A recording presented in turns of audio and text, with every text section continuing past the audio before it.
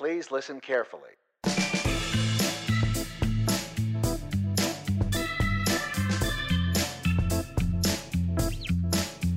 And now, live from the attic that smells like a basement in McKinney, Texas, it's the Assuming Positions Podcast, featuring four left feet performing a tango of trivia, Kevin and Mikey.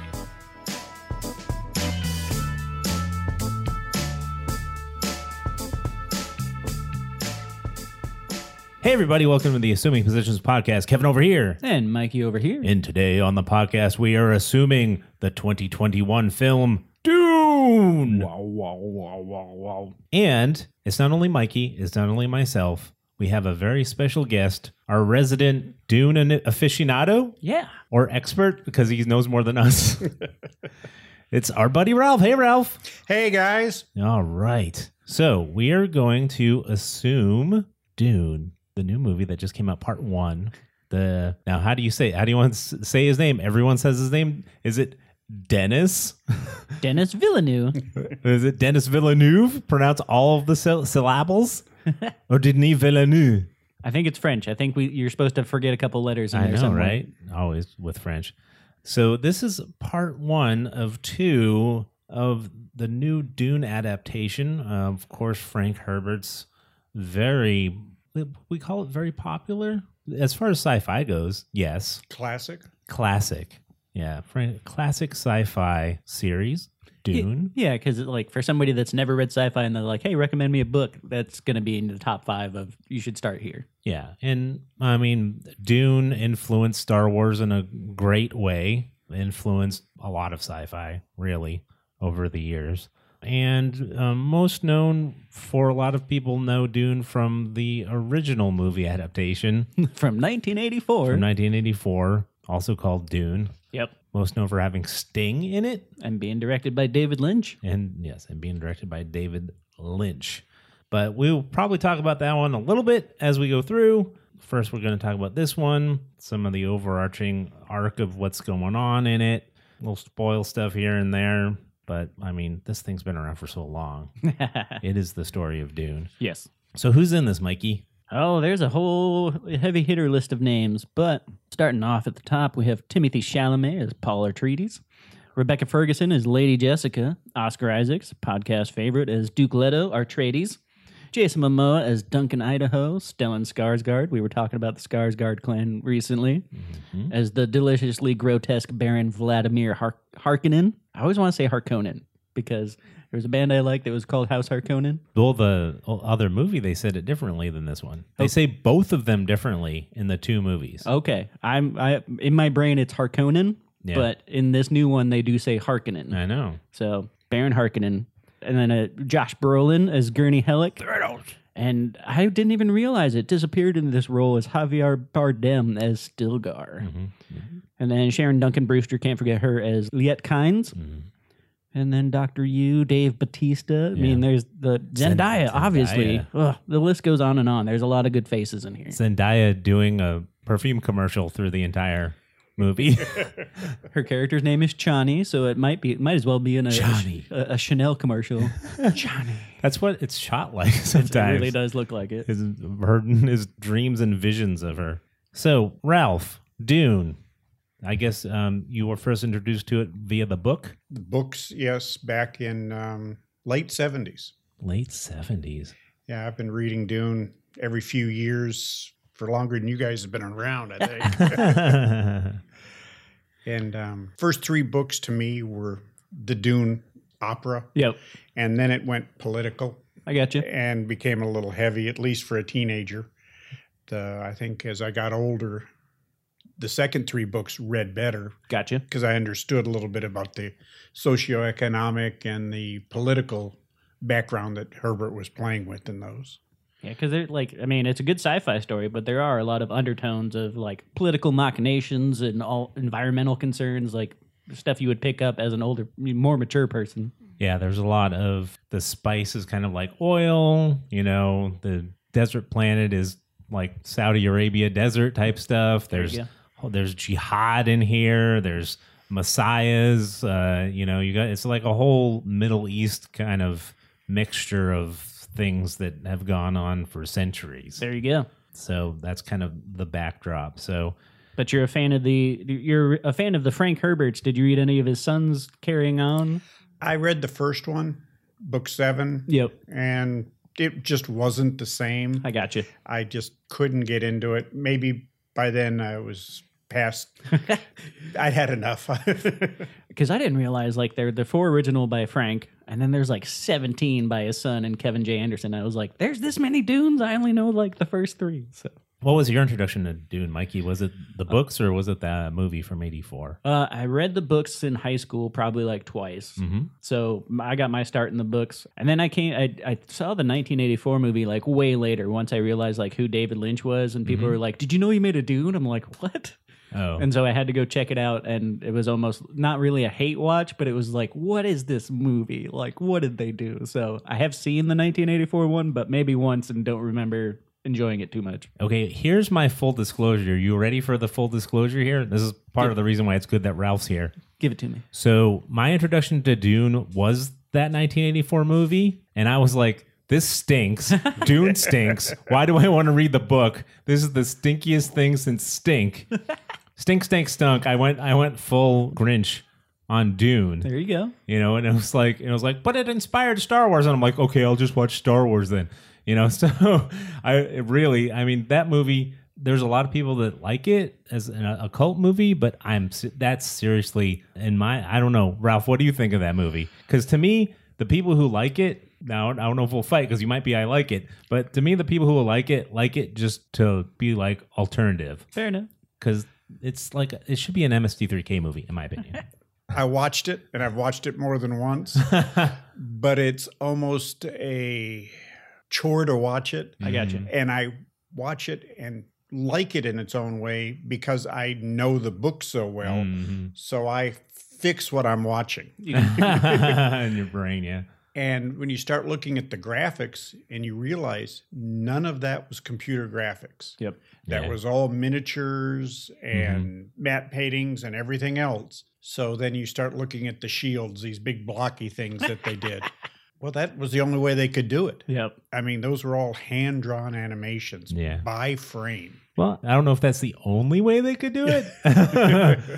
That was the weirdest thing, was the shields. Yep. And that was the craziest thing. Well, and it was played very well. It's David Lynch. Yeah. I mean, it was weirder than it needed to be. True. I think. Yeah, the source material is kind of weird, but it's not any weirder than most sci-fi, in my opinion. No, not at Really? all. I mean, it is its own thing, but once the rules are laid out and you get a sense of the world, it's really easy to pick up what's going on. And I feel kind of bad and stupid now for dismissing all of Dune because of that movie. It makes sense. though. Because, well, now that I've seen this movie and I've been looking into it more, and I realize that Dune not only influenced Star Wars, it influences tons of sci-fi. Mhm. Warhammer 40,000 steals from Dune like crazy. I believe it. I mean, it is nuts. It is Yeah. Dune. I know in a lot of ways. So it's real interesting. So I'm going to have to go back and actually get into it. I'm going to read through those books now because I seriously dismiss it. It's David Lynch's fault. At 100%. It's funny because it's in the same era as Flash Gordon. It has that soundtrack by Toto, which is kind of like the Flash Gordon soundtrack is a rock thing. But I love Flash Gordon because Flash Gordon was almost like supposed to be campy. Yep. Flash Gordon was like a serial, and it was always kind of like a campy thing. Yep. Whereas I guess the thing about Dune is it's not really campy source material, but it was kind of made campy. So, you know, it's almost like a Batman. It's almost like what they did to Batman, but Batman was endearing too, the old series, Yeah. the campy series. But it was written campy. Yeah. You knew it was campy. Yep. Yeah. But you guys are both forgetting the 2000 Sci-Fi Channel series. Oh, they Oh, did they a did it. Yeah, they miniseries. did it. Yeah. They did a three shows, like 6 hours Okay. miniseries. I never saw it. It was very book driven. They almost took the book and did a screenplay from it. Oh, cool. I mean, a lot of the dialogue was straight out of the book. Again, it was low budget, very low budget. Made for TV. Yeah. And Sci-Fi Channel back then didn't have any money. And so it was almost college production level, Okay. Mm. which was a shame because you could see where they were going. and they could have done a lot better, but it fell flat. That's Okay. interesting, though. It's something. It sounds like the midpoint between the David Lynch one and this one. So I'd be curious to check it out. Okay, so Mikey, do you want to go kind of through the plot? Do we want to do the overarching plot and then talk about performances as we go, or Sure. do we just want to talk about the plot, the making, and how do you want to structure it? Let's go start from the top and then work our way through and hit the highlights. All right, so the plot of this is pretty much the plot of the book. There's changes here and there, but I think the overall plot is from the book. We're dealing with this. It's in the far future, which is like where Warhammer 40,000 steals a lot of it from, because Warhammer 40,000 is set in like the year 40,000. There you And go. this is like, what is it, like 10,000, or it's crazy? Well, it's 10,191 AG, Oh, yeah. which is after Guild, which is 12,087 Bene Gesserit, Oh, which makes it 11,478 AD. yeah. That's Wow. way in the future. It took a while to figure that one out Yeah. today. Just 9,000 years. That makes sense. It's way in the future. So we're dealing with this universe where there's multiple planets. Yep. And they can travel between the planets. And the interesting thing about this movie that I think is kind of cool is that, and this is where they kind of have failed in other adaptations of it, is that, and this is what we've complained about in a lot of things, where one thing I like about this, though, I'm not complaining about it, I'm complaining about it in other things, is that they don't over-explain what's going on in the world. It's just like, this is how the world is. Everyone in it knows how this is how the world is. So no one's going to explain it to anybody.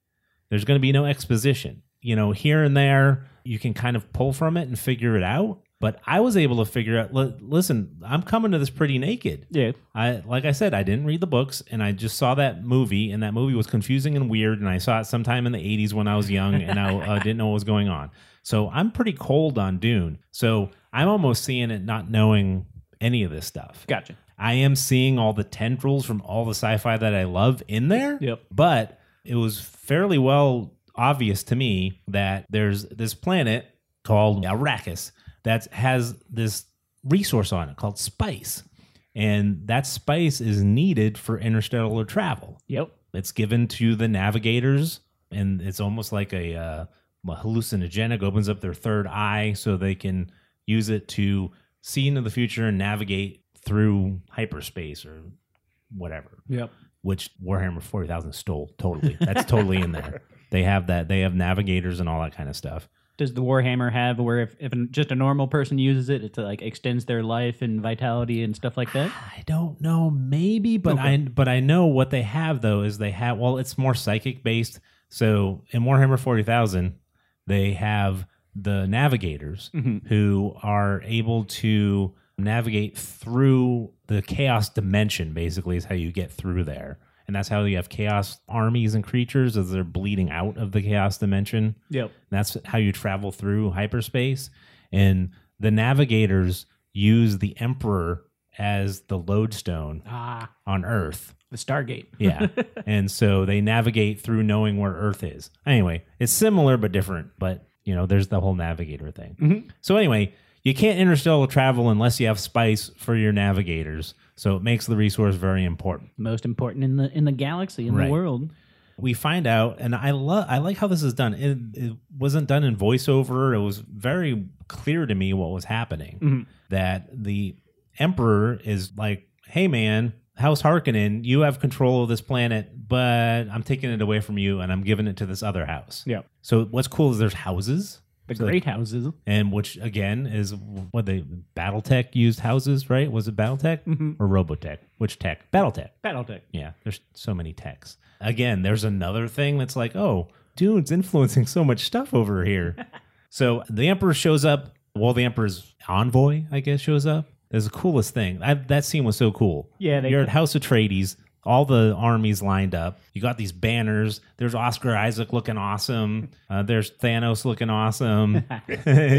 They're all lined up. And here comes this cool spaceship and the Emperor and his entourage, or Emperor's envoy and his entourage, and with a scroll. And it's like, you're taking over this planet now. You are now in charge of the fief of Arrakis. Yes. And it's, oh, man. It was really cool. It was a cool way to hit from the jump. Especially because, like, Denis Villeneuve is famous for Arrival and Blade Runner 2049, so this isn't his first shot at sci-fi. Mm-hmm. But he brings such an epic scale because we're talking about great houses that are across planets and interstellar travel. It's huge wide shots. The cinematography is beautiful. Oh, yeah, I know. The armies are massive. The ships are massive.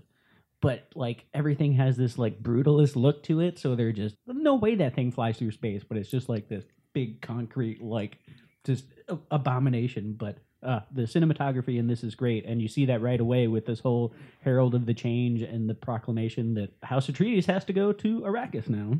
Yeah, the visuals in this overall are great to me. This is a beautiful looking film. Yep. Oh, it's Lawrence of Arabia, 2001. Oh, absolutely. I mean, very epic photo. I got 2001 from the music. I like this. The score to this movie in 2001, or give you the same ominous tones or happy tones. This is Hans Zimmer does the score. Yeah, That's a whole subject that we can go into because the score to this movie was absolutely phenomenal. Yes. And he dug so deep into the score. I mean, I don't know if you noticed, but every faction has its own sound. Every planet has its own sound. I noticed the planet one. I didn't know the faction. That's pretty cool. Oh, yeah. I mean, the Harkonnens, they've got a real grind, heavy, metallic sound. The Bene Gesserit, they have a chanting sound, a high-pitched woman sound in the background. Very and mysterious. anytime you see the Reverend Mother, that's there. Or when you go to a Harkonnen becomes the lead of a scene, they take up that heavy grind. Awesome. The Fremen, they have a wispy, windy sound, desert sounds. Yeah, naturalistic. Yeah. The Atreides, they have a softer sound, but a little bit militaristic, a marching band type sound. No, the sound is phenomenal. And I guess House Atreides doesn't really have as prominent of a score part, but I did notice the sound in when they use the voice, which is House Atreides is known for. And that effect on the voice, I saw this in the movie theater and then I saw it again at home. But in the movie theater, like you felt it go through your body. Like, I know why this is a command. Like, it's such a cool effect, and I can't get over how rad that sound design is. Yeah, that's kind of our introduction to Paul Atreides. Their last name is Atreides, right? Yeah, Correct. Their last name is the house name because they're the nobles of the house. And he's there with his mother, and I just that's not a grand outdoor scene. That's a little intimate inside scene. And still, it looked awesome. The visuals of this, I'm going to keep talking about it because it was so cool to me because I love sci-fi and I love when it looks lived in. That's why I love Star Wars so much. And this is a lived in looking world. Absolutely. Sci-fi that's all clean and stuff. I get it in Star Trek because it's like a combat ship and everything, but that's that. But there is that kind of clean sci-fi where everything's perfectly clean and nice and all the time. And it just doesn't ever seem as grounded or realistic. I get you. But this, it looked lived in. It looked almost medieval, almost Game of Thronesy looking, but it's sci-fi. That's another aspect of the show don't tell you mentioned earlier is like we don't know who House Atreides is, but based upon their furnishings and how it looks like a royalty's manor, like these are people of means and wealth and luxury just from the setting. Well, yeah, they show like the painting of his grandfather who looks like a matador, and then they show like a bullfighting thing going on, a little bullfighting statue. And then he's there with him, and he's like, "Ask me for the water." And like, yeah, he's using that voice, which is where the Jedi mind trick came from. Oh, apparently. That makes sense. Oh, definitely. But it is way cooler way to do it than just like these are not the droids you're looking for. It's like give me the water with all the layers of voice, and you're like, what did he do? And especially because he's learning it, so it's delayed a second, and you're like, what? Well, and then Lady Jessica uses it later, and it's even better. But yeah. Let me say, when we're talking about the two of them, Timothy Chalamet and Rebecca Ferguson, yes, who play Paul and his mother, they do a lot of heavy lifting. They're together a lot in this. They're the main protagonists of this movie. For sure. And their chemistry together is great. I love seeing them both on the screen the whole time. I thought they were great. What did you think of them and their performances, you guys? No, the chemistry is great because there's the whole subplot that Lady Jessica is part of the Sisters of the Bene Gesserit, which is a creepy sort of witchy sort of thing. And for her being a royal lady, she still has, you can tell there's something mysterious about her. Like she has some of her own plot going. So it's like, what is her deal? But no, like you said, they spend a lot of time as a duo going through this movie and always on point. There's not a weak link between the two of them. They played off of each other very well. And we got to see a little bit of the human side of both of them. Yeah. Which I think they went a little bit too deep. Okay. Lady Jessica, the Bene Gesserits are some pretty badass women. Yes. I mean, they're fighters, they're politicians, they're spies, they're all kinds of things. And she was a little wimpy, I thought, in the show. She broke into tears every time you turned around. True. Whereas in the books, she was a formidable woman. I got you. I mean, when Leto died, there were some things there, but in the day-to-day, she was not. And Paul played a little bit soft as well. Yeah, because he's supposed to be like the heroic, like, I don't remember the reluctance in the book. He's like, I don't want the power. He was always like, I'm next in line, give it to me. Well, there's a line in the book about bodyguards. And he was trained from basically birth to fight for himself because the best bodyguard for someone is themselves. True. And so he was trained in the military and everything from day one. And so when he was a little bit soft in times, sure, he didn't want to fight. He was, hey, I don't want to fight today. I want to play. I'm not in the mood. I'm mood for cattles and women, you know. So that was a little bit of a change from the book. But, I got you. But their interplay, I thought, was outstanding. Speaking of fighting, though, happens early on. We get the weapons master training Paul to show that he does have skills. What'd you guys think of the fight and the bodysuits? I mean, yeah. I mean, this was like an improvement. This was like what we were talking about in the David Lynch one with the weird not see-through blocks. You couldn't tell what was exactly happening, you know. And the way they do the shields in this one was so cool. Yes. You know, where it was like blue is protecting, red is, and I didn't. It's so cool to me that they really, again, this is how they showed and didn't tell why they're using like melee weapons in this world instead of like projectile weapons or lasers or anything like that. So, because I guess when lasers hit the shield, it explodes and kills everyone in an area, and then projectile weapons are going too quick so that they won't get through the shield. Yeah. So you have to go slow, unless you have one of those cool little like darty things, which we see later that goes The Hunter slow. Seekers. Yeah. No, the color coding, the CGI on this is astounding because you get the sense of, fast strikes, it goes blue. But if you sit there and hold it and you're menacing, it starts to vibrate and you get the cool sound design. Whew, so cool. One, they did it perfectly with Paul when he was suiting up. You know, he hit his hand quick, it went blue, it didn't go through, and he went slow and it turned red.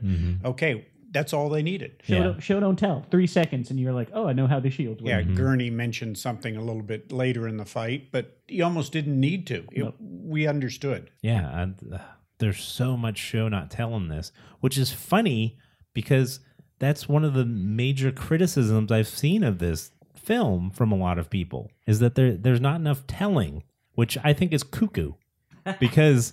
I mean, it's one of our main banners we wave on this podcast. Yes. Is show us, don't tell us. That's what books are for, is to tell. You know, what movies are to show. It's a visual medium. Yeah. So but I literally have seen that criticism that people are like, I'm confused. To fight back against that with you, like there are two really big info dumps in this movie.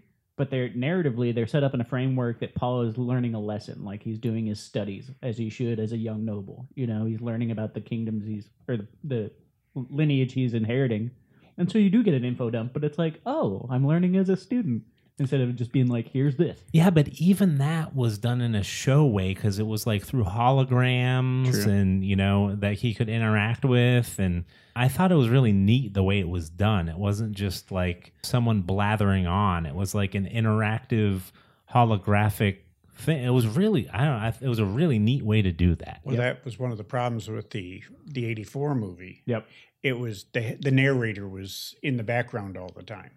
And it was like, well, wait a minute, you know. Didn't they also have like the characters in that movie do their internal monologue as voiceovers? Yes, apparently that comes from a studio thing. That's one of the reasons David Lynch kind of doesn't want that to be on his resume. Gotcha. That movie, because they took it away from him and they wouldn't let him do some of the things he wanted to do.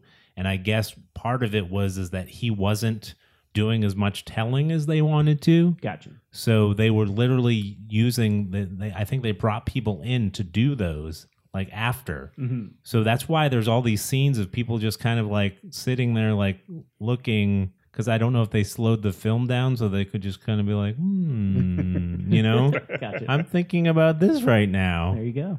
Yeah, it was odd.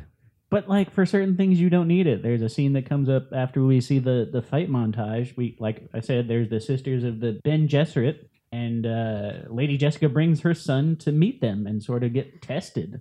And this is where we get the awesome Dune line: "Fear is the mind killer. I shall not fear."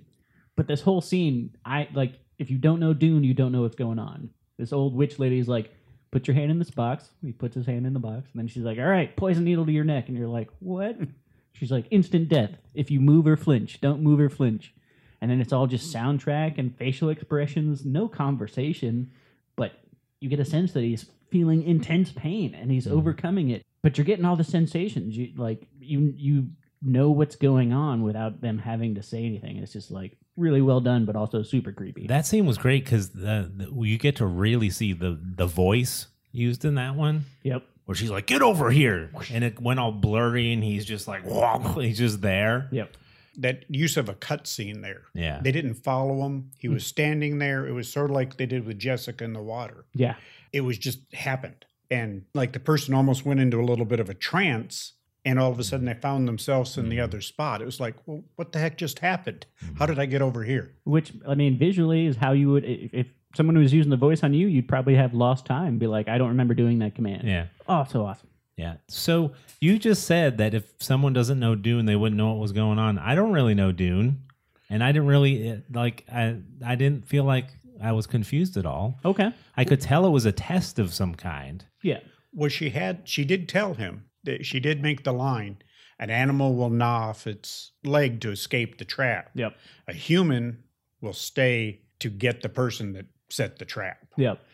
And so I'm testing you to make sure that you're human. I also you can follow the scene absolutely, but they're hinting at like the whole subplot of Paul being the Messiah, the prophet, whatever label you want to get it, the savior, because he has a whole bunch of different names throughout this movie, and they use all of them, and they never really explain them.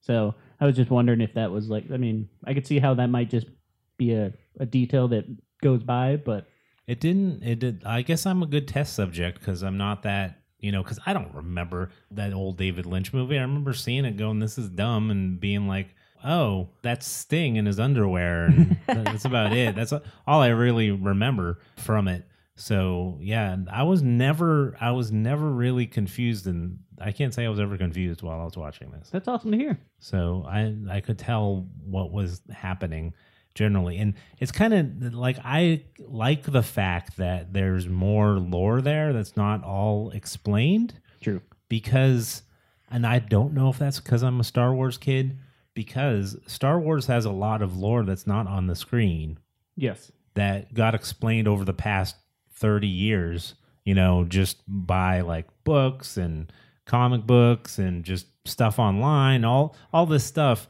got explained later. So there's all this lore, that you can dig into. You can find out all this stuff that is more than the movie. And that's kind of what's happening here is like I can go like, oh, wow, this movie was really cool. And, oh, there's a book and there's all this lore and there's they've done comic books and they've done so much stuff. And so you can dig. There's already wikis on Dune and stuff. So you start digging in and you start learning about all the stuff in there. For sure. So I guess I kind of like benefit from, unlike Ralph, who can see the relationship between the mother and son there and be like, it's a little different than it was in the book. But I'm just like, I don't know. I mean, this seems awesome to me. Well, one thing in that scene that I thought they really missed a line. Okay. When she was done with the test, when she pulled the gom jabber, the gob jabbar away from his neck, she goes, no girl child has ever suffered that much pain and lived. Ah. And if I remember right, and it's been a while since I've read the books, there was a line follow up on that. I must have wanted you to fail. I think she said that. Now, when she's walking out to the spaceship for the Reverend Mother to leave, there's a little bit of they sounded like they were going to go down that and lost it in editing. Well, like they do mention, like the Mother Reverend, the head one, like expresses her doubt. Like, you can't be sure. Yes, he passed the test, but maybe he wasn't tested hard enough. But here's what the line that caught my curiosity was that she chastises Lady Jessica is like, you should have, your orders were to have a daughter. Yeah. But you chose to have a son? Yes. How? What? Well, the Bene Gesserit can control every muscle and cell in their body. So they can choose the gender of their offspring. Yes. And they can control every single muscle in their body individually. And we'll see in the book 2, if you want me to spoil that, or movie part 2, they can actually change drugs on the molecular level in their system. So choosing the sex of a child that's easy. They don't explain it. It's a passing line, and I was like, did I hear what I just think I heard? Okay. Yeah, wow. That's cool. So that's the big overarching thing we said earlier, is that House Atreides is like, now you're taking over this planet, you're taking over the spice trade, and then Oscar Isaac, the dad, Baron, right? He's a Baron? Duke Leto. Duke. He's a Duke, not a Baron. The other guy's a Baron, right? Yes, correct. Okay, that's right. The Duke is like, this is great for us. He's like, we can learn desert power because we know all these other powers, but we don't know desert power. Ooh, and he talking about, okay, whatever, Dad. I don't want to be king. I kind of won't, and you say that's not how it was in the book, but I kind of like the way he was played as like, man, come on, because what he wanted to be is he wants to be Dakota, right? Yes. Or Duncan? No, Duncan, Idaho. Oh, wrong place. Wrong universe. Wrong state. He wants to be Duncan, Idaho, who's the character who's played by Aquaman. Jason Momoa. Charming as ever. And adds a little bit of the what we expect in our modern sci-fi films. The little bit of like, I don't know if you want to call it like winking to the camera, it's a little sarcasm, a little bit of that Star Wars, a little bit of that Marvel, a little bit of the Han Solo, a little bit of the Ant-Man. Yeah. He's like, oh, you're getting muscles. He's like, really? He's like, no. Yeah, that kind of stuff. They reminded me of a brotherly love on the film. Yes. Absolutely. I mean, and take all 3 of them. You take Duncan, you take Gurney Halleck, and Paul. They look like 3 brothers on the screen. Absolutely.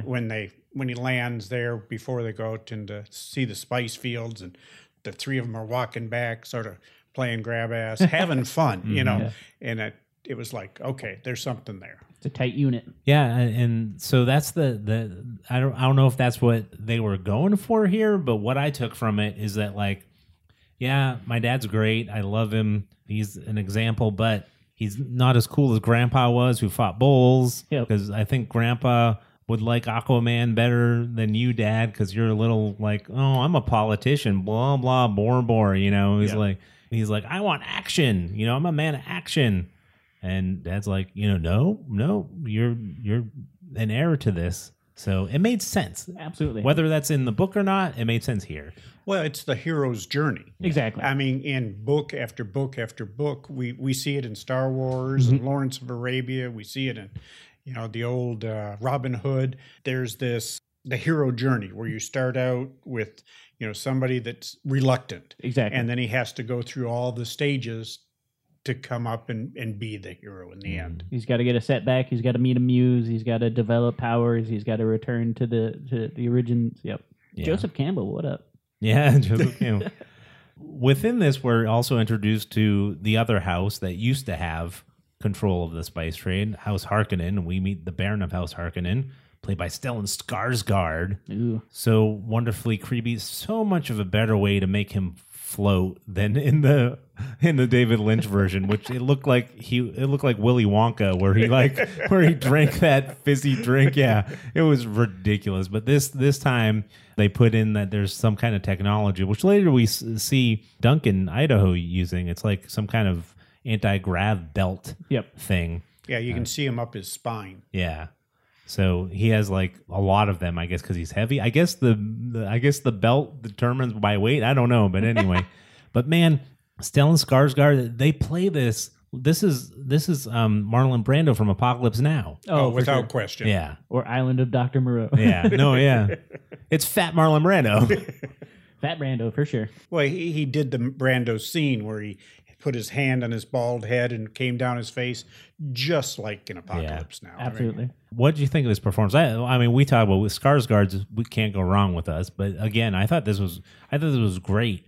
A lot of people complain that he wasn't gross enough because he's pretty gross in the book, but this guy seemed pretty gross to me. It is more subtle because, like, go look at the 1984 one. Yeah, he's got like pustules and like open wounds, and he's like deliberately visually gross. This is more grotesque.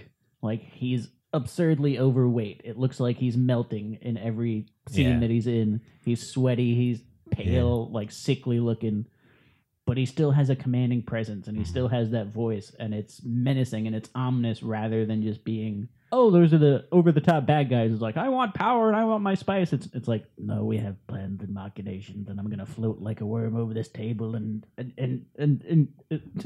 get in your face.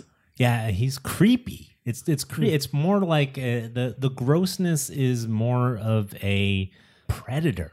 He's like of like all the bad kinds of predators you can think of. He's like a serial killer type. That type of just like, oh, Very much. Yeah, so. he was a bad guy even without the grotesqueness. Yeah. You could take that away, and he was still an evil yeah, person and plans within plans. yeah. Oh. But the main thing, and this is where we see Dave Bautista as his nephew. Is that what he is? Yes. Yes. Yeah. And part of the thing is like, hey, why'd the spice trade get pulled away from us?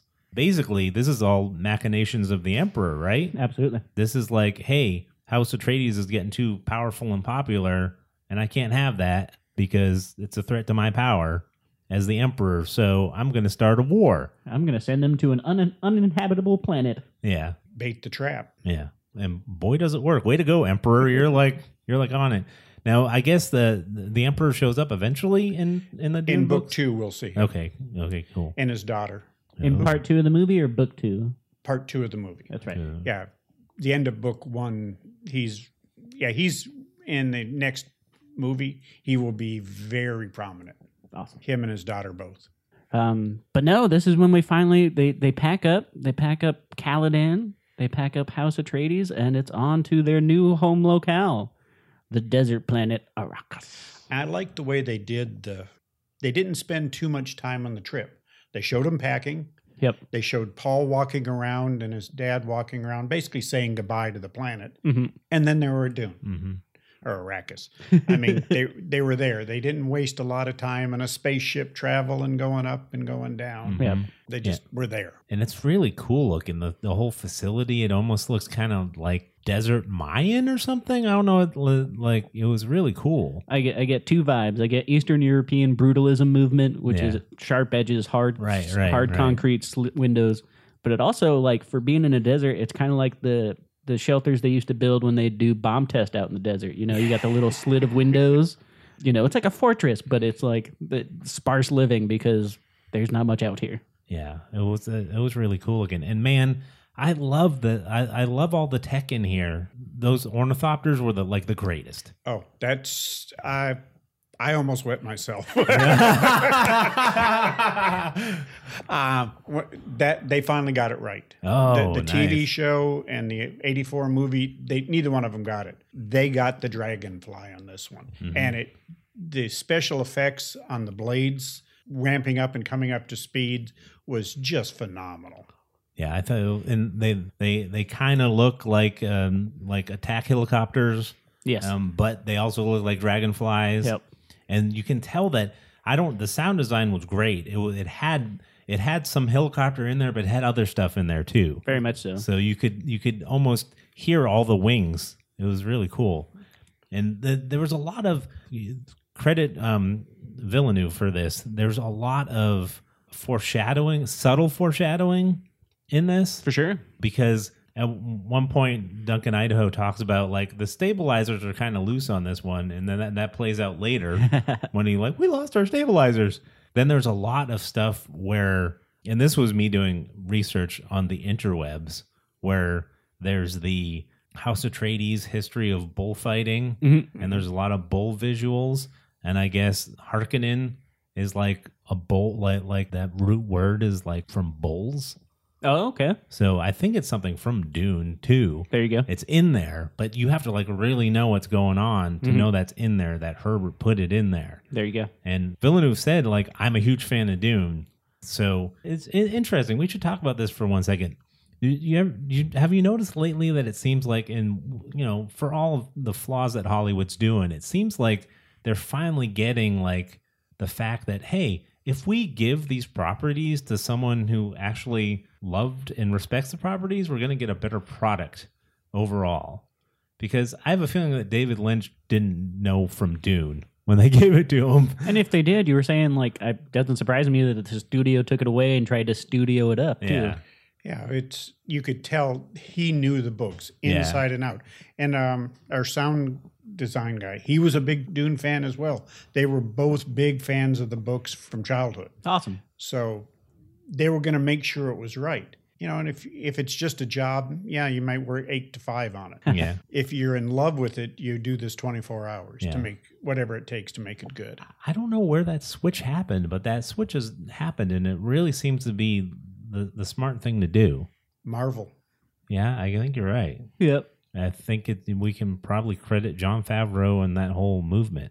Because and especially like in the case of Dave Filoni and stuff, and I'd imagine Denis Villeneuve for Dune, like you could read Dune and say, okay, I'll make this a movie, and just hit the beats and not really get Dune.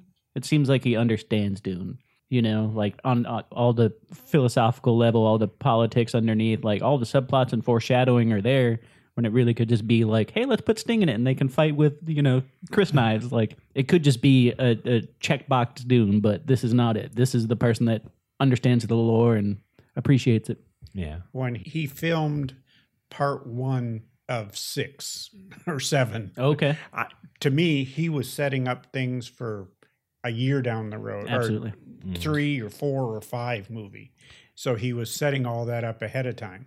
Now, is it true that he made this without even knowing he'd be able to do the second part? Yep. That's crazy. They didn't confirm that he got the part 2 until, I think the first weekend box office numbers came in. That's crazy. Yeah. It's a bet, but you can tell, they're giving him time to tell the story, and I'm glad we're getting a part 2 because he's putting everything in there. Yeah. So they're there, they arrive. I guess Duncan Idaho's already been there and has made contact. He scouted ahead with the Fremen. The Fremen, the natural people of Arrakis. Or the blue-eyed people who live on Arrakis who just suck in the spice every day, I guess. Because it's just floating around. Right. Who have, we got that cool, the hologram thing where Paul sees that they have this crazy way of walking because this is the sandworms out there. And this is where sandworms come from. Shai Hulud. Yeah. It's Tremors. You think of Beetlejuice, all that kind of stuff. Yeah, I know. Absolutely. Just so much influence, so much with this sandworm thing. So how'd you guys think the sandworms were handled? Oh, very well. Very well. When he finally came, when Paul and Jessica were making the desert crossing and they ran from the worm. Yep. And then it came up and stopped and you could see its mouth and the Balin. It didn't have big teeth like some of the other dune worms you've seen in movies. Yeah, it's not a sarlacc. Yeah, it's a Balin. It's a whale. Yeah, it's a desert whale. Sand whale. It's eating the plankton that's in the sand. Yeah. So, no, I thought they did it very well. That scene where the harvester is getting swallowed. I guess that's in the book. Yes, and that was also in the David Lynch movie. And I guess this is the only place where all 3 of them line up. I guess all the book scene and the scene in the Lynch movie and the scene in this movie are all almost exactly the same. Yep. And they're done this like I was reading that some people were like, well, the David Lynch thing, it got that one scene right where the harvester gets swallowed. Well, they had to because that set up the Duke's personality more than anything else. Whereas it was a Harkonnen, they would have been more worried about the lost spice. Yes. The Duke was worried about his people. Yeah. He's like, how many can we get on their ships? Yeah. I'm going to take care of the people, to hell with the ship. I'm going to take care of my people. And you can even see Layat Hines look at him as like, really? You're worried about the people? You'll put your son's life at risk to save people, strangers. Yes. And there's a man that can demand loyalty. Yeah, important part. That's why we have Ralph here. There you go. Yeah, we get Paul outside of the ship, and he trips on Spice for the first time and starts getting more messages about being the prophet. But yeah, that scene you were talking about where they're with his mom and the Shai Hulud comes up, like it looks like a giant eyeball, it looks like a void, it looks like a sandworm all at once. Ugh. And those teeth, which we learned a little bit earlier in the movie, make Chris knives. Ugh, so neat. It all ties together.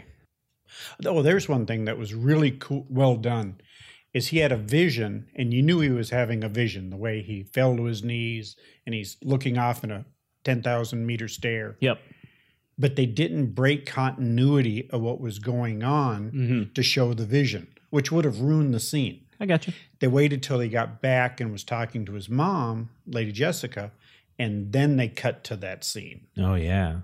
And that was well done. I thought it flowed a lot better. It didn't break it up. Yeah, because there was a lot of intensity in that scene. There's we got to get him out of here before the sandworm. It's going to be here in a minute. Yeah. If they would have broken away. That's a good one, Ralph. I didn't even pick up on that. And just the flashbacks in general, or his dreams, because, the whole theme is dreams, but they change every once in a while. We get a repetition of the things that are important, but as he progresses as a person, we get to unlock more dreams, and it's really cool how they space them out. I'm with you. And his visions have their own score. It's different from the rest of the scores. So when he's in a vision, it's got a different score than day-to-day life. A subtle cue to let you know. I love it. Mm-hmm. We also see when they arrive, we kind of skip this part, but when they arrive, there's Fremen there who are like already calling Paul the Messiah. Yeah, the Lisan al-Gaib. Yeah, and he's like, what the heck is going on? And Lady Jessica's like, I know what's going on. All part of my plan, And then also we get to meet Javier Bardem as the head of the Freeman, right? That's it. And we get another little fun. I like the fun things. I just he spits. And is that in the book? Yes. The spitting. Oh yeah, cool. Definitely. And in the book though, Paul catches the meaning. Yeah. And because he goes, "Thank you for the gift of the water." Not Gurn or Duncan. Duncan, yeah. Duncan catches it because he's been spending time with them. Right. Yeah, but it was all of the actors that they have in here are top level, top tier. I mean, we've been loving Oscar Isaac and Moon Knight, and I love him everywhere. And he's like he's like, it was a perfect like, how dare you spit on? How dare you? And Duncan I was like, hold on. Culture clash. Hold on. This is okay. I like how quick they are to draw swords. It was also funny to me. I don't know if you noticed this. I don't know if this was a choice or if Oscar Isaac can't spit properly, but he doesn't spit properly. Yes. Like, Javier Bardem does good, and then Duncan Idaho does good, and then he does like a. It was like it was like how a noble would spit. Like I've never spit in my life before. It'd be hilarious if it's actually just Oscar Isaac doesn't know how to spit. But it does fit that he's higher nobility. When's the last time he spit? When he was like 12? Yeah, right? I don't know if I noticed that right away. I was like, he doesn't know how to spit. There's one meme I have seen from this movie, and somebody edited that scene, and it just keeps spitting. Like, they never resolve it. Like, this guy spits, and then spits again, and spits, and they keep spitting, and it goes on for way longer than shit. Whoever made that, it's a real good one. Oh, my gosh. Hilarious. Well, one of the things in the meeting we missed, too, when they first arrived, is when they met the Mentat. Oh, yes. And then they didn't really explain who he was. Now, he did a computation back in Iraq, in Caladan, when he asked, how much does it cost? His eyes glaze over. Awesome. But they're human computers.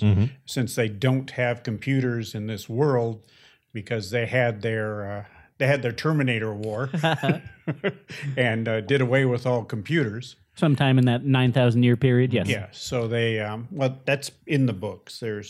They go back. You can go back and actually read about those wars. And I like that, but I like that they don't explain that though, because also if they're smart and if they're thinking, I mean, this like sets up like we can do more stuff. We can do a movie about that war or something like that. Exactly. You know, and then you'll know what a mentat is. Right. Which is also, it's funny because that's in Fallout. Mentats. Oh, there you go. Which is Mentats another reference. See, Dune affects so much stuff. Well, here's makes it a classic. here's another drop that they did. Is Paul was being trained by Jessica with all the Reverend or the Bene Gesserit secrets. Yes. Arthur was training him to be a mentat. Ah. And there's a scene in the book where he asks him, says, you know, have you ever thought, would you like to be a mentat? Would you like to start mentat training? And Paul goes, well, you have to start that as an infant. And then Paul steps back and says, I see that you have been training me. And at this time in my age, I have to become an active participant. There you go. So basically, a Duke that's a Bene Gesserit has all those powers, plus the mentat powers. So he has a lot more going for him, plus his dad and everybody training him as a military officer. He's turning into the one. Neo from Matrix. So then there's a assassination attempt on Paul. Oh, no. Oh, yeah. This is where we get the Hunter Seeker. Yeah, Ooh, so neat. it is neat. And again, it's like, oh, George Lucas, you used that in the prequels, didn't you?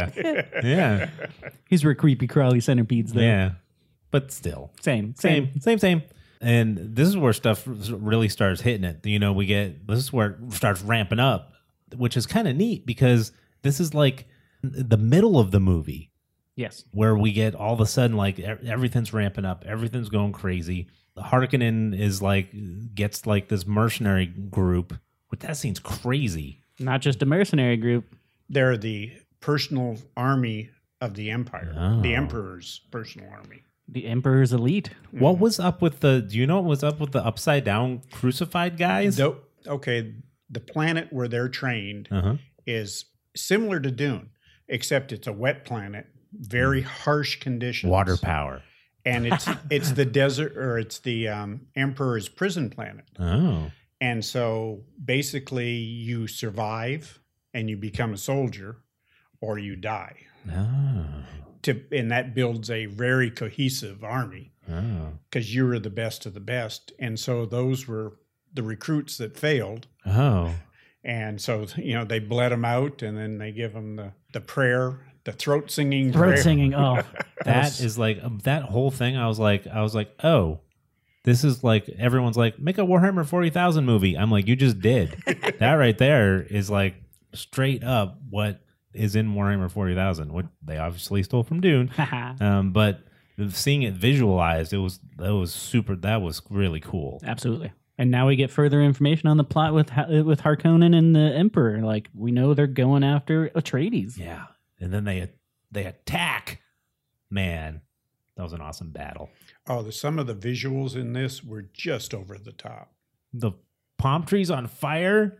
The palm trees that cost the water of 5 men every day. Yeah. But they got the visuals right on the ships dropping the bombs that fell slow. Oh, yes. And I don't know if you'd noticed, but they'd go through the shield and explode, and the fire would go out inside the shield all the way out to the sides, and then the shield generator would fail, and then it would be a second explosion. But it contained the explosion for a while. That's it. Which was really cool. And it's got such a, like, cinematography again. It's got such it's a sci-fi movie, but it looks like Game of Thrones because this is an invasion that's happening at night, and everything is only lit by fires and explosion. And it just, it's so massive. And they have to fight with swords. Oh, that's it. Yeah. And it's cool to see, like, we saw the body shields in the little training montage earlier, but now we see them in action when they're clashing, and you just see these flashes of blue and red. You're like, oh, that guy's dead. Oh, that guy's okay. Oh, that guy's dead. Yeah, man. It was really cool. I thought there were a few too many lasers being used or energy weapons. Gotcha. Because as you brought up, if a shield's hit with an energy weapon, you get a nuclear explosion at both ends. There you go. Oh. Not only who you hit, but who shot it too. So I thought they were a little free with that, especially when they're chasing Gurney around when he's flying the ornithopter. Yep. They're trying to shoot him. He's like, wait a minute, he has a shield on because we just saw the shield.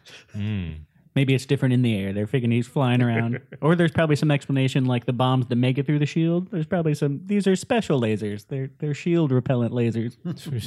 I don't know. But so Paul and Jessica escape into the desert. And then the suits. Talk about the suits, Ralph. Still suits. Yeah. Talk about cool technology. You know, you have to wonder if the military is working on something like that right now. Ultra hydration and filtration suit. Whereas they wick away all the moisture from your skin, but then process it, clean it. Urine and feces is also processed, and your legs moving actually powers the suit, so it's no external power source. That's it. And then water comes up into catch pockets that you drink from a little straw, and you lose a thimbleful of water a day. That's it. I mean, that's it. You spend a lot of time in the desert. So we do get to see so Paul and Jessica get captured, and then we do get to see Jessica use the voice and kind of show that she can do some stuff. Yes. So there's that. I know you complained that she didn't seem formidable, but she did in that part. Oh, she definitely did. She killed that one guy, or both those guys, with the knives. Yeah. Okay, so here's a question, though. So there's the deaf guy that's part of the crew that kidnaps them. Is that intentional? So he's impervious to the voice. Okay. Right. They never explain it, but that's super smart. Also fun to see a deaf guy on the bad guy team. Be like, oh, Mikey. Yeah. But speaking of sound cues, like Paul has his own voice effect, but this is the first time we really get to see Jessica use her voice, and she's well into her power. She knows what she's doing, and it sounds evil and witchy. There's a high pitched screech to it, but also a low bass like distortion to it. Oh, kill him! Give me your knife. It's like, okay. Yes, ma'am. Yeah, and at the same time, Duke Leto is betrayed by his doctor. Yeah. He's betrayed by his doctor, but then also given a poison tooth. And given the poison tooth, and that doctor also gives the bug out bags to Jessica and Paul, which is the reason they survived so long. So again, this is sort of a B plot character, but he's given a backstory, and he only expresses in a few lines. And you're like, okay, I understand this character's motive. His wife has been captured, and the Harkonnens have his wife, so he has to do what they say. We made a deal because that's what the Harkonnens do. Yeah, they're going to honor it for sure. And his wife's a Bene Gesserit as well. Oh, didn't know that part. Yep. But then then the Harkonnens betray him too. It's like, oh yeah, you know where your wife is? Go see her in the other world or wherever you go when you die. Yeah, it's the legalese wording is like I said. I didn't say I'd bring her back. I said you could join her. Yeah. Stab. Oh man, what a creep. And then we get like a whole second part of a movie with the whole wandering through the desert and meeting Fremen. Yes. And then this is where we kind of see that his visions aren't exactly what's going to happen. True. Because he gets challenged by the Fremen. He has to fight them. And we finally meet Zendaya for real this time instead of just in visions. And she's not doing, cologne commercials anymore. And just, again, this is showing, not telling. We get to see the difference in the culture clash where he's like, do you yield? And it's like, we don't yield. This is the fight to the death. Ooh. And his vision was that he was going to get killed by him, but he didn't. He didn't. But I guess it's almost metaphorical because he's like losing his he is dying. Paul is dying, and he's turning into... That's it. And that's what the creepy voice is saying into his mind. Right. It's like, a life for a life. You must die so that the Madadib can rise or whatever. Exactly. Lisa and Gob. When we saw Jessica fight against Stilgar, who is one of the best fighters of all the Fremen, and we know the Fremen are the best fighters in the universe. Yep. And she took him without any problem. And so we do see a real badass Jessica there. Mm-hmm. And I mean, she took him without even breaking a sweat. And he recognized it. Game recognizes the game. He's like, oh, I didn't know you were practicing the wielding ways. Yeah. That was a real interesting. Like the whole like things with like visions and it can be done in such a confusing way, but it isn't. They do it so well in this one. Like how you were saying earlier, Ralph, that they wait till later to explain the vision and everything in that one scene. And here, there's so many movies and shows and things I've seen where they do visions and they're trying to do things like this, and it's real confusing. I don't know if I'm just dumb, but this movie did not confuse me. Well, what we kept seeing was possible outcomes Yes. Mhm. because the man he had the duel with could have been his friend Hmm. if things would have gone differently. True. But he had to die to allow Paul to become Muad'Dib and join the tribe. And then right before the challenge, Chani gives him a knife, and that's part like fulfills one piece of the little flashback he has. He's like, I know there's a knife, but it must be given to me. And then, oh, here's your knife that's being given to you. It's Yeah. like maybe that, oh, the prophecies are now changing. Things are coming to light. Mm-hmm. Yep. And we have a whole cool scene where, they go to some station where there's like a terraforming station Yep. that they decided not to terraform the planet because they found the spice, which was, again, I got all this stuff and it was barely it wasn't like a whole long Nope. explanation. It was like, terraforming station, we're going to terraform, but we found the spice. The end. It's like, okay, I get it. Cool. Terraforming station. Yeah. Not like, here's our lab, and here's the station Yeah. that does this, and let me take you on the tour. Exactly. It was real simple. And, we meet the doctor who kind of went native. And, we have a final, Duncan Idaho sacrifices himself, which Paul saw in a vision. Yes. And that's it all. You got Jason Momoa. Use Jason Momoa. Especially have him take out 15 guys Yeah. before he goes down. That was great. And it's such a different... The David Lynch one, I think that character just takes a dart to the head. And, the end. Well, you want a real spoiler here? Go for it. We'll see him again. Oh, what? He comes back? Oh. That's awesome. But now here's the thing. This is my biggest problem with the movie, but it's not the movie's fault. But it is that we get all this stuff and it's like, okay, Duncan Idaho, blah blah blah, and it's like, okay, now we're gonna go into the desert in the end, and it's like, this movie just ended. Cut to black. It was like, what? No. And it's more of a I want more upset than why are you ending it upset? Yeah. But it didn't. It was weird the way they ended it too, though. It didn't hit because Lord of the Rings movies, those ones kind of have points where they end in the middle of the book but don't end. I Yeah. mean, they end the movie. Yeah. you Yeah, know? the end scene, I think they went about 10 minutes too long. Mm, Okay. Yeah. I think maybe where they crashed the ornithopter or came out of this, that you see them live Yep. and maybe walking across the desert.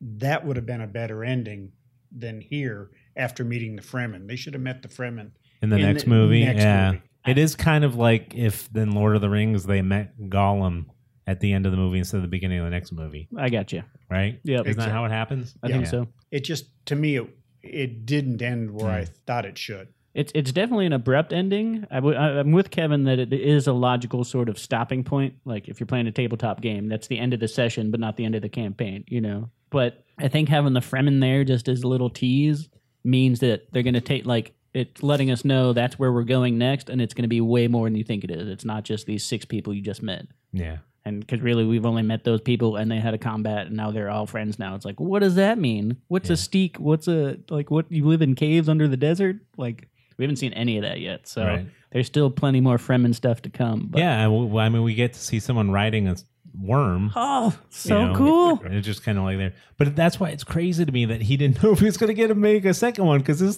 just ended. This is goes back to that Ralph Bakshi Lord of the Rings. There you go. Where he never got to finish it. I was like, oh my gosh. In the alternate world where this went the other way, and this came out, and they said, nope, we're not making the other one. There's be so many nerds what happened? We need to know. Petitions all over the place. I can see it. Yeah, no season 2 of Firefly. Yeah, you know? yeah, right. Yep. No, yeah, I know. But my only real complaint is I guess this would have been a cop out, but they didn't label this Dune Part 1. They just said, here's Dune. No, it said Part 1. Oh, did it really? Okay. In the title scene, it said Dune Ah, Part 1. because all the posters and the trailers for it, it's just not really a bait and switch, but I didn't have much indication. I knew because I was keeping up with the headlines before I was going to see it that eventually there will be more, and this is only part of it, but it went by too quick. For being a 2.5 hour movie, I hate those. I was like, give me more. Yeah, that's the thing too. The pacing was great. Absolutely. In this film. It was great. Yeah, it didn't feel that long. My first watch was actually on a plane, and I had to watch it with Aaron back. when I was doing some research for this, I saw a screenshot of the cutting sequence on somebody's computer. Okay. It was 3 hours and 20 minutes. Ooh, give me that director's cut. Yeah. Oh, wow. Even though I did go on a tear about Batman being 3 hours, this, like, with the epic scope and the lore and the worlds that are there, it has enough material to go that deep. All right, before we get to pizza ratings, is there anything else anyone wants to add? Well, there were a couple things. Sure, go for There it. were a couple things missing, I thought. Okay. In the books, there's a dinner scene, and you can sort of see it happen a couple of times. Like they were setting up the way they were dressed and walking around. Mhm. They were going to have a state dinner, basically.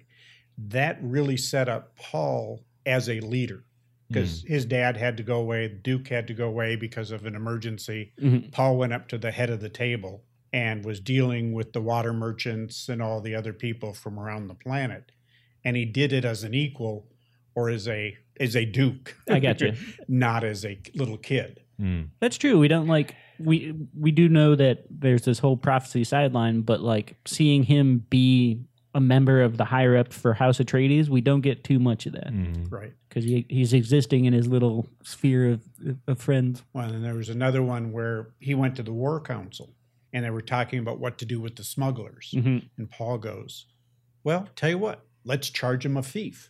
To let them smuggle, they have to pay us. There you go. And somebody says, well, yeah, the emperor's going to love that. We're accepting bribes. And he goes, no, we'll bank it for the emperor, put it in the bank for under his name, and then we'll take it off our taxes in the back end as a cost of doing business. And everybody at the table sort of looks at him and goes, damn, that's a good idea. Again, that he was a lot more than he appeared to be. That's the Mentats talking, and they sort of put those on the back burner for now. All right. So, Ralph, do you know what our pizza ratings are? Oh, yes. All right. Oh, yes. All right. Ralph is well versed in the pizza rating. So, out of 8 slices of pizza, 8 being the best, nothing being the worst, though we've never done that before. Yep. Add toppings as you go to goose it. It's the loosest rating system ever. Rotten Tomatoes would never be able to figure us out. So, guess first, or do you want to go first, Mikey? Guess first. All right. This is going to surprise you. Meat lovers Oh. with everything, Oh. but only 4 slices. Only 4. Okay. I'll give you the other 4 when part 2 comes Ah. Half a pizza for half a movie. I respect it. Yeah. I respect it. Half a pizza for half a movie. Like it. I was going to say the same thing. I was only taking a slice away for it being unfinished, but totally I get it. So I'll say 5 just because, but I'll still, it's supreme. 5 supreme for me. It'll be a full pizza once we get the rest of the part 2. But the cinematography is gorgeous. The music is amazing. There's so many heavy hitters there, but it just looks so cool. Like when I think sci-fi, I think of this movie. Slightly Geiger, a little bit of, Game of Thrones, but in the future type vibe. And I really have, there's so many cool gadgets. There's a whole bunch of show don't tell. I really don't have too many complaints other than I want more. Mm-hmm. Okay, well, here's me. I loved this movie. Yes. I loved it. This is probably one of the best sci-fi movies I've seen in years. There you go. I'm giving this a full 8 slices. Cheese, though. Show me the rest of it, and I'll put all the other toppings on. But I liked it too much to even just give it half. I'm giving it a full 8 slice cheese, and show me the rest, and you'll probably get all your toppings on there. There you go. Dennis. What? Denis. Saint Denis, Saint Denis. What is it? Oh, yeah. This movie was good on so many different levels. The cinematography, you couldn't have asked for better. I mean, well, look at the Academy Awards they win, for special effects, for music, right on down the line. Every single set of this movie was first class. Oh, for sure. And there wasn't a weak area. I mean, and my complaints are as a book lover. Gotcha. And you can never compare a movie to a book. If you want to read the book, read the book. If you Yeah, want to watch you're it. right. My wife watched the movie and she liked it. And she's not a science fiction person. That's good. I mean, about as close as she gets is Grogu. I'm trying to use that to suck her into Star Wars. There you go. The Marvel universe she likes. Yeah. But she walked out of the theater ready for part 2. Awesome. So that says something. And like I say, the cinematography, the feeling of 2001 for the sound, Lawrence of Arabia for those desert, wide open scenes. Absolutely. The special effects, I don't think anybody has done them as well in any movie. I think he set a new standard. And it's never really over the top. It's not like spectacle flashy. Here's all our CGI budget. It's like, this is part of this world. Yes. So, Dune done right from a Dune fan. That's it. Nice. Well, Ralph, we want to thank you so much for being here. We got our pizza ratings. Hey, make the rest of the movie, and we'll do another. We'll have you back once the second one comes out, Ralph, for sure. According to the internet, October 20th, 2023. Okay. Hopefully I can last that long. Again, Ralph, we want to thank you so much for being here. We want to thank everyone so much for listening. Let us know what you think of this new Dune. Do you like it as much as we did? We really liked it a lot. Are you a huge David Lynch fan? Even though if you're a David Lynch fan, you shouldn't like those because he hates those. Or that one, those. Did you like the series better? Should everyone just give up and just read the books? Let us know. You can hit us up on all our social medias at AssumingPod, Facebook, Instagram, and Twitter. And you can also Gmail us, assumingpositions@gmail.com. Every week I ask Mikey, how would you like the Gmail formatted? Type it so it looks like you're using the voice at me, so it's a command. Be like, here's my opinion. It's like, I agree. What happened? Why am I sitting at my computer at 2 o'clock in the morning?